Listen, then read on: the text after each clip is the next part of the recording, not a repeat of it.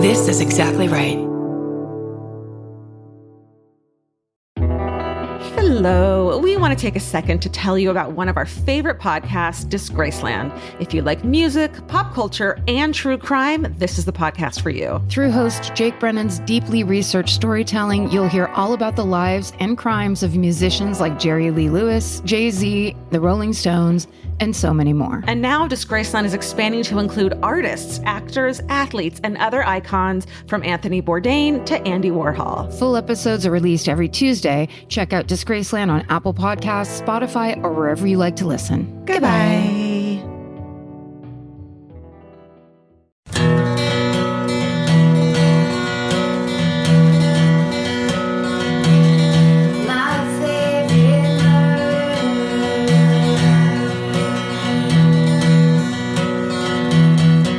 Hello. And welcome To my favorite murder. the Minisode. It's mini. It's a sode. Monday. Let's Grab a sode. do it. Grab a road soda. Did anyone you know ever call beers road sodas? No. You're going to take it on your way to a party? That's drinking and driving. Oh, no. That's my special group of alcoholics that used Sounds to do like that. a Sacramento thing. It's very floodplain behavior for sure. Road soda. Road soda. You have to drink on your way places because what if you get caught there in reality? Oh my God. Did you What if guys you do get beer caught? funds? Beer funds. What's that? It's when like we're about to go get beer and like everyone needs to put in beer funds. Beer funds. Oh. Everyone throws money in. And then you stand outside a grocery store or liquor store and find an older person willing to buy you liquor or booze. Hell yeah, we did that a lot. Yeah. I told you the story of us walking up. Please honestly stop me, and Stephen can take this out if I've told this before. But in high school, we did this thing one time where it was the Alpha Beta shopping center. So it was actually kind of a really big shopping Alpha center. Beta. Alpha Beta was a very 70s, early 80s grocery store yeah. with a weird... Did you guys have Alpha Beta? We had an Alpha Beta, yeah. And it was like, it was a rainbow, but it was earth tones. It couldn't have been more like 1978. Oh my God.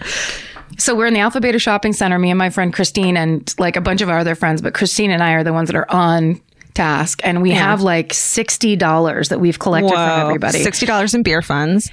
In beer funds, right. And some kid that we didn't know, but was clearly another high school, like junior or senior trying to get liquor was like, you should go over there. There's guys over there that'll buy for you. So we walk over to the scuzziest looking station wagon that's like, the tires are kind of flat. It's way too low to the ground. And there's two dudes in it that look like they live on a riverbank. Like it was insanely sketchy.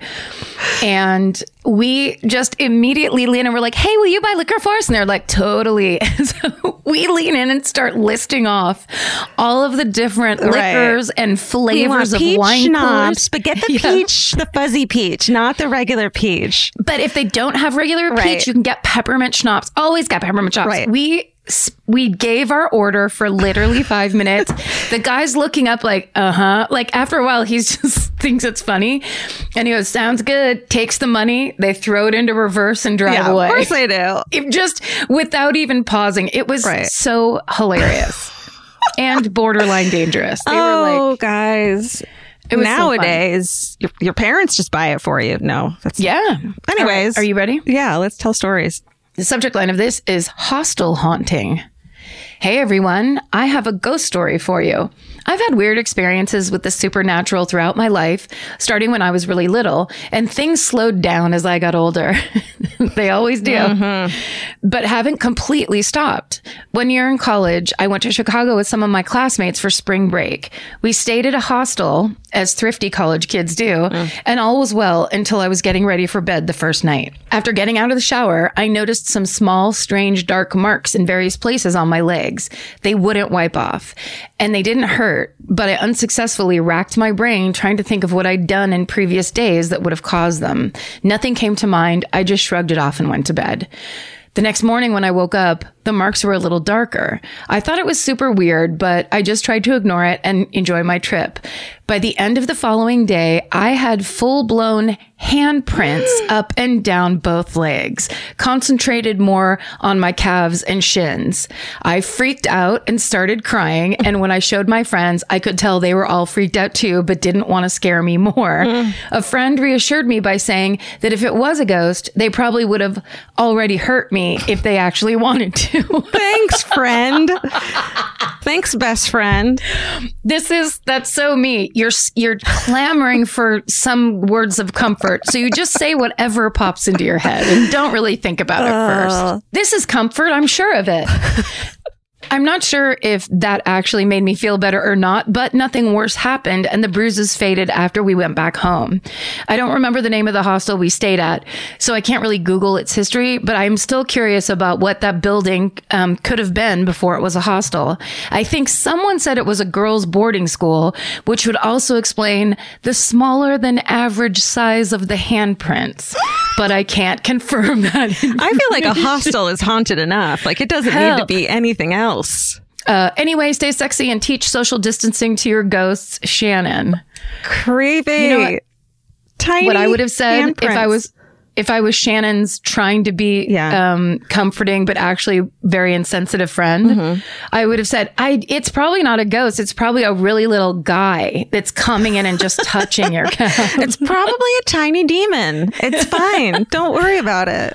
I think it's a grad student from down the hall that's just got real tiny little baby hands. It's a ghost baby demon grad student with baby tiny hands. Don't worry about it. Calf fetish for you. So it's fine. It's a compliment. It's a compliment. You have great calves.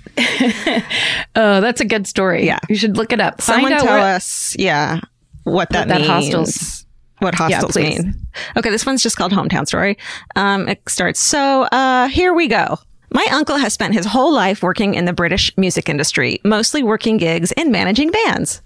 Ooh. Fun. Who are they? I know. One late night in the 80s, my uncle was driving home from work in his van. He was slow getting home, so he stopped by a payphone to call my grandparents and let them know he'd be home late. That night, he woke up to cops ramming down his door. He was promptly arrested on suspicion of extortion and kidnapping. Turns out, some rich guy's daughter was kidnapped for ransom and was expected to negotiate at that exact payphone around the time my clueless uncle showed up, van and all. After searching my uncle's mini cottage on the edge of my grandparents' property, the police realized they had the wrong guy. My uncle probably could have made some sweet cash out of being falsely arrested and searched without a warrant, but alas, they made an agreement to pretend it never happened due to the massive bag of weed hidden under his bed. Just as well they didn't search my grandparents, as my grandpa was in the possession of an unregistered pistol he'd stolen from under the pillow of a murderous chef working at his restaurant. What? My grandpa had a few shifty restaurants near his sister's brothel, so there were a few wild things going on there. I'll save that for another time. You guys are an integral part of grounding myself when I'm drenched in sweat post-PTSD nightmares. Thank you for gently and hilariously reminding me that it could be worse and normalizing getting help. We should all feel safe to discuss therapy and meds. Bless, Kay. Okay. Kay identifies as she, her also. Okay, I just want to say that whole family should be arrested and put in prison. Or are they our best friends now? Or should they be our best friends? Or they should open a pot store. Right, here's another idea. They open a hostel.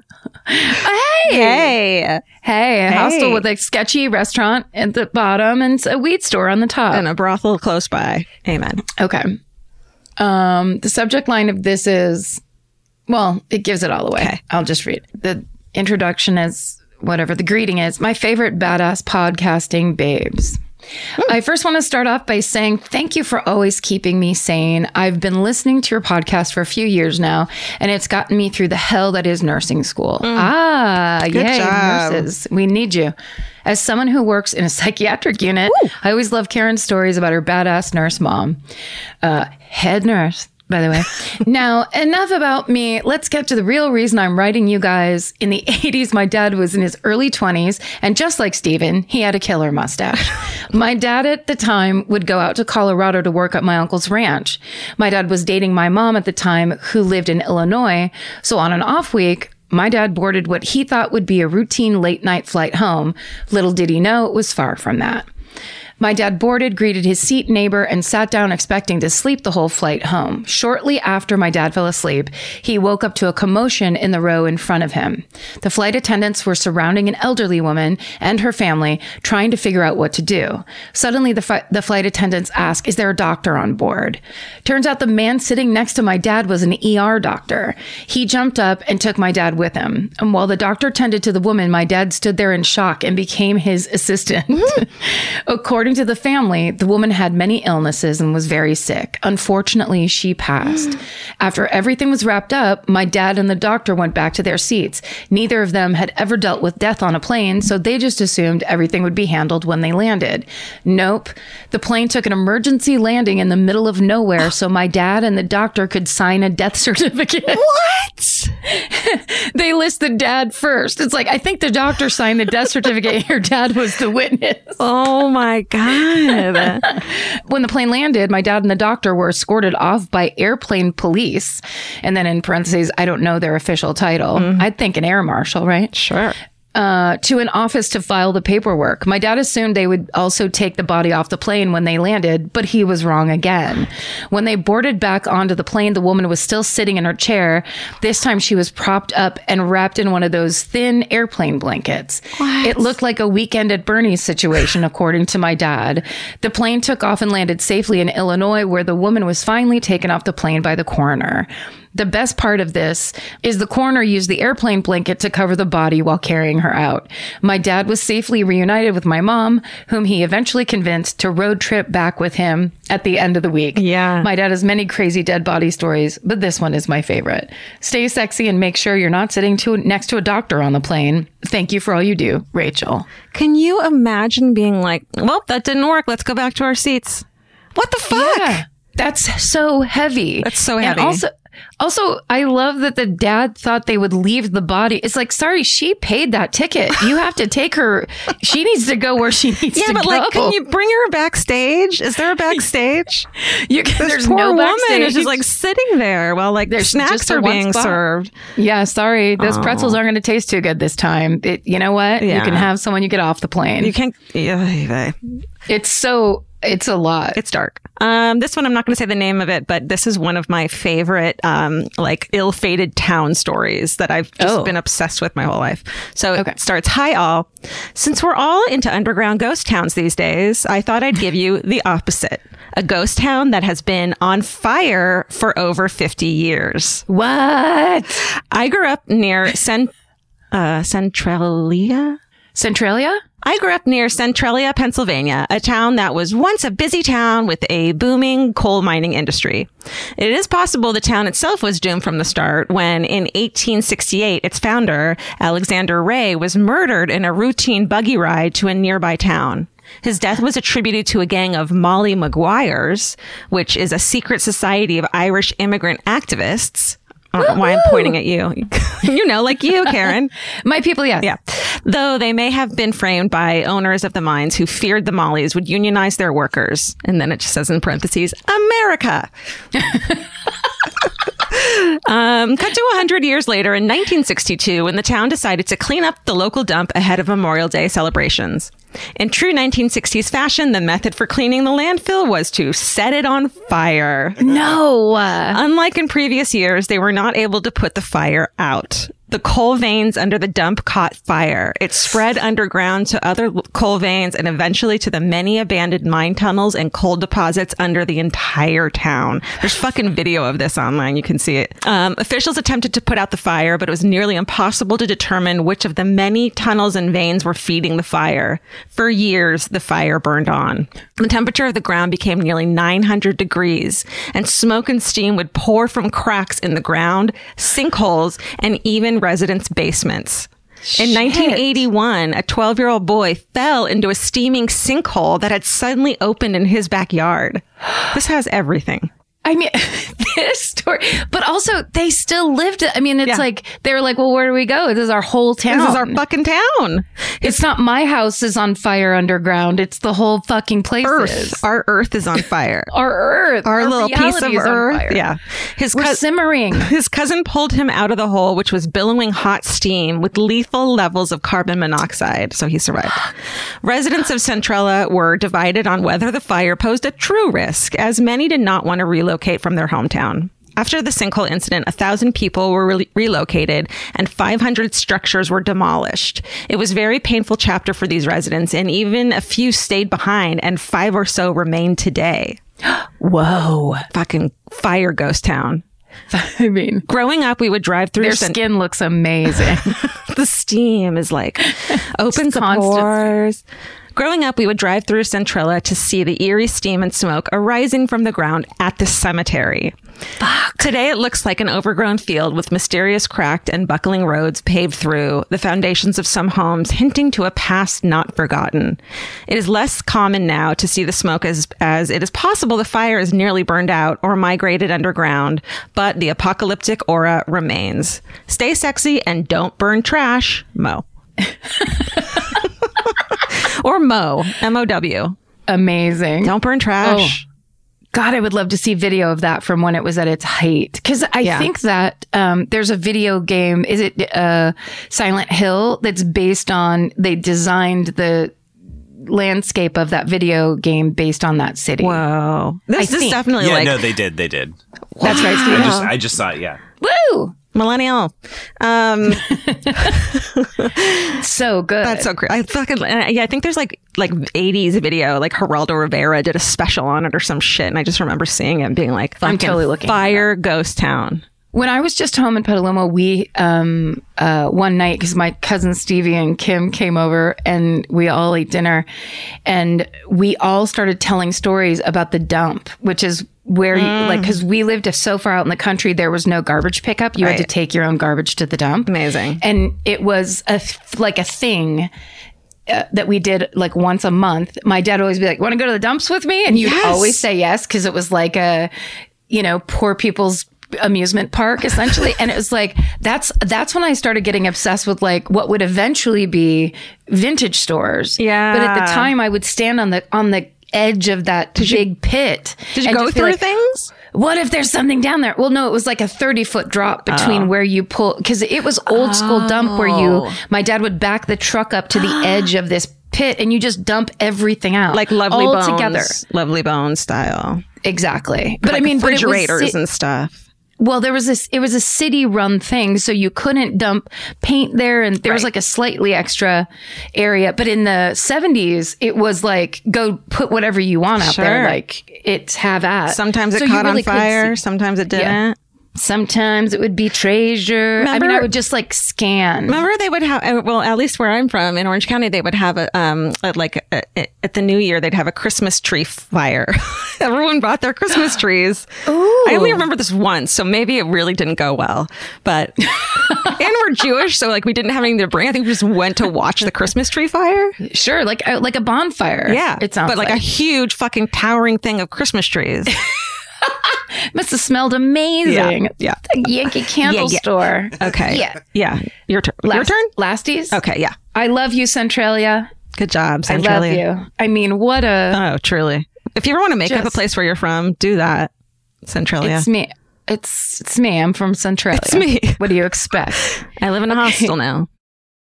Georgia, have you ever been blown away by the most simple dish at a restaurant, like perfectly scrambled eggs? Oh my God, yes, Karen. And then all I want to do is make that dish at home and eat it every day. Well, you probably could, as long as you have the chef's secret ingredient, Made in cookware. Made in was created to bring restaurant quality performance kitchenware to home chefs around the world. For years, they've built their business by supplying restaurants and top chefs with high-end cookware. Some of Tom Colicchio's most treasured dishes at his restaurant Craft are made in Made in. Whether you're cooking for professional critics or just the critics you live with, your meals will benefit from the quality of Made in products. Like their carbon steel cookware, it combines the best of both cast iron and stainless steel clad, so it's rugged enough for grills or an open flame. It's the MVP of summer cookouts and cook-ins. What I really love about Made in Cookware is that it actually makes something like having a Memorial Day barbecue much more convenient because you can keep everything on the grill. If you need to throw,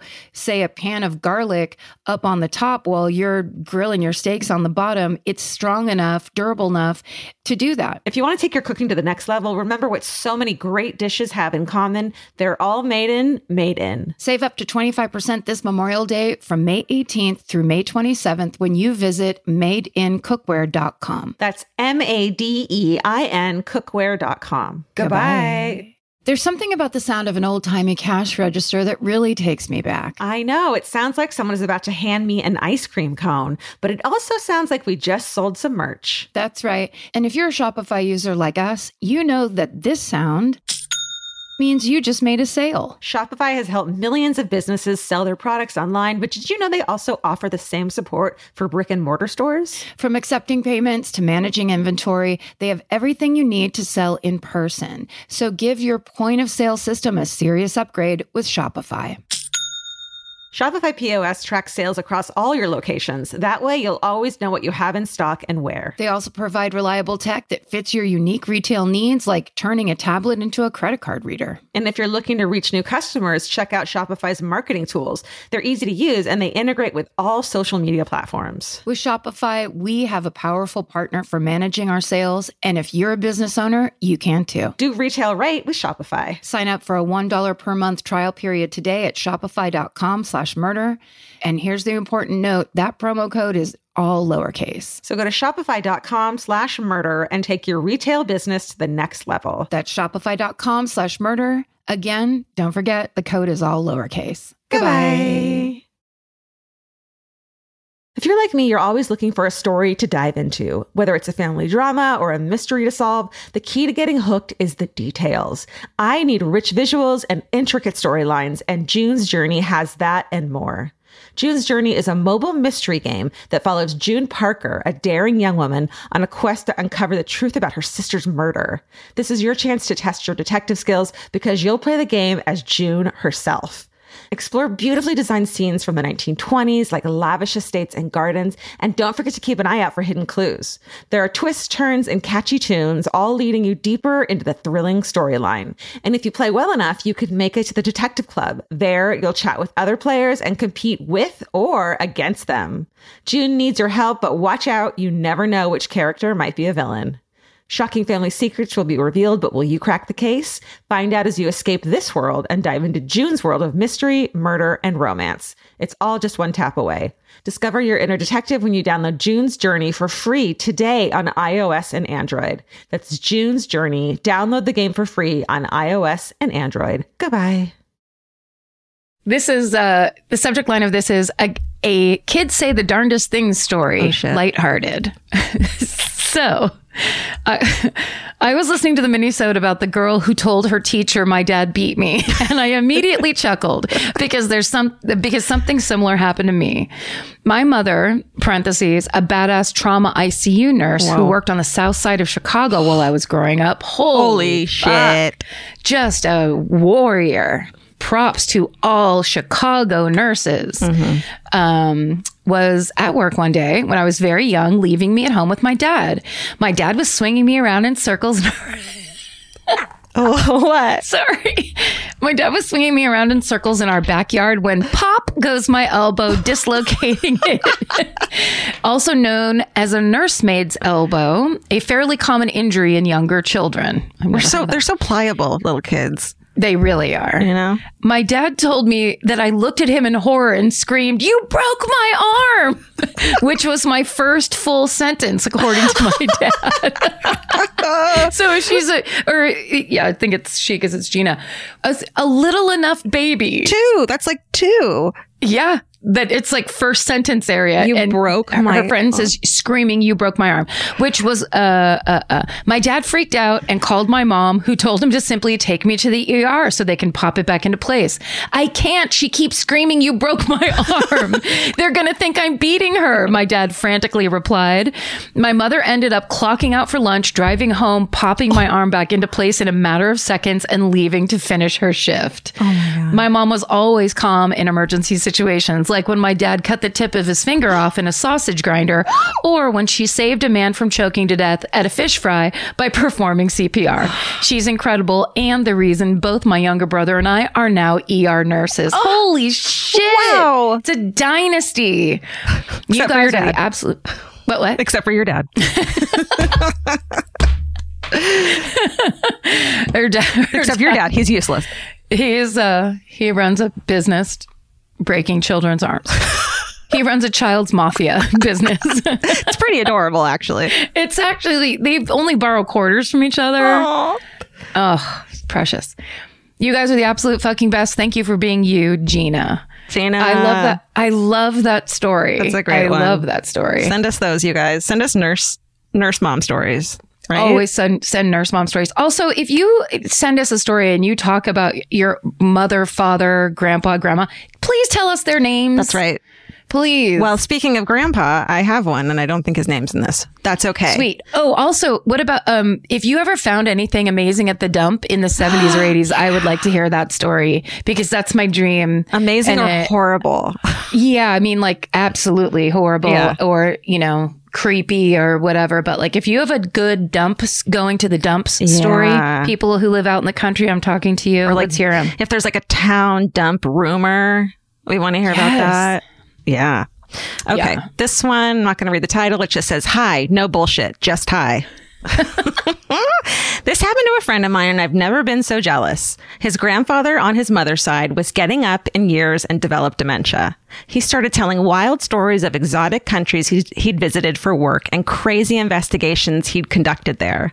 Following doctor's orders, when he got into these stories, his family had to reorient him by saying, no, Grandpa, you worked for the phone company, remember? As an engineer. You traveled a little, but only in this country. So they just completely ruined his hopes and dementia dreams. They just negated his whole fantasy. Right. Fast forward a few months and Grandpa sadly passed away. While cleaning out his house and moving his belongings, his children lifted up the mattress to find, all caps, his fucking CIA badge and identification.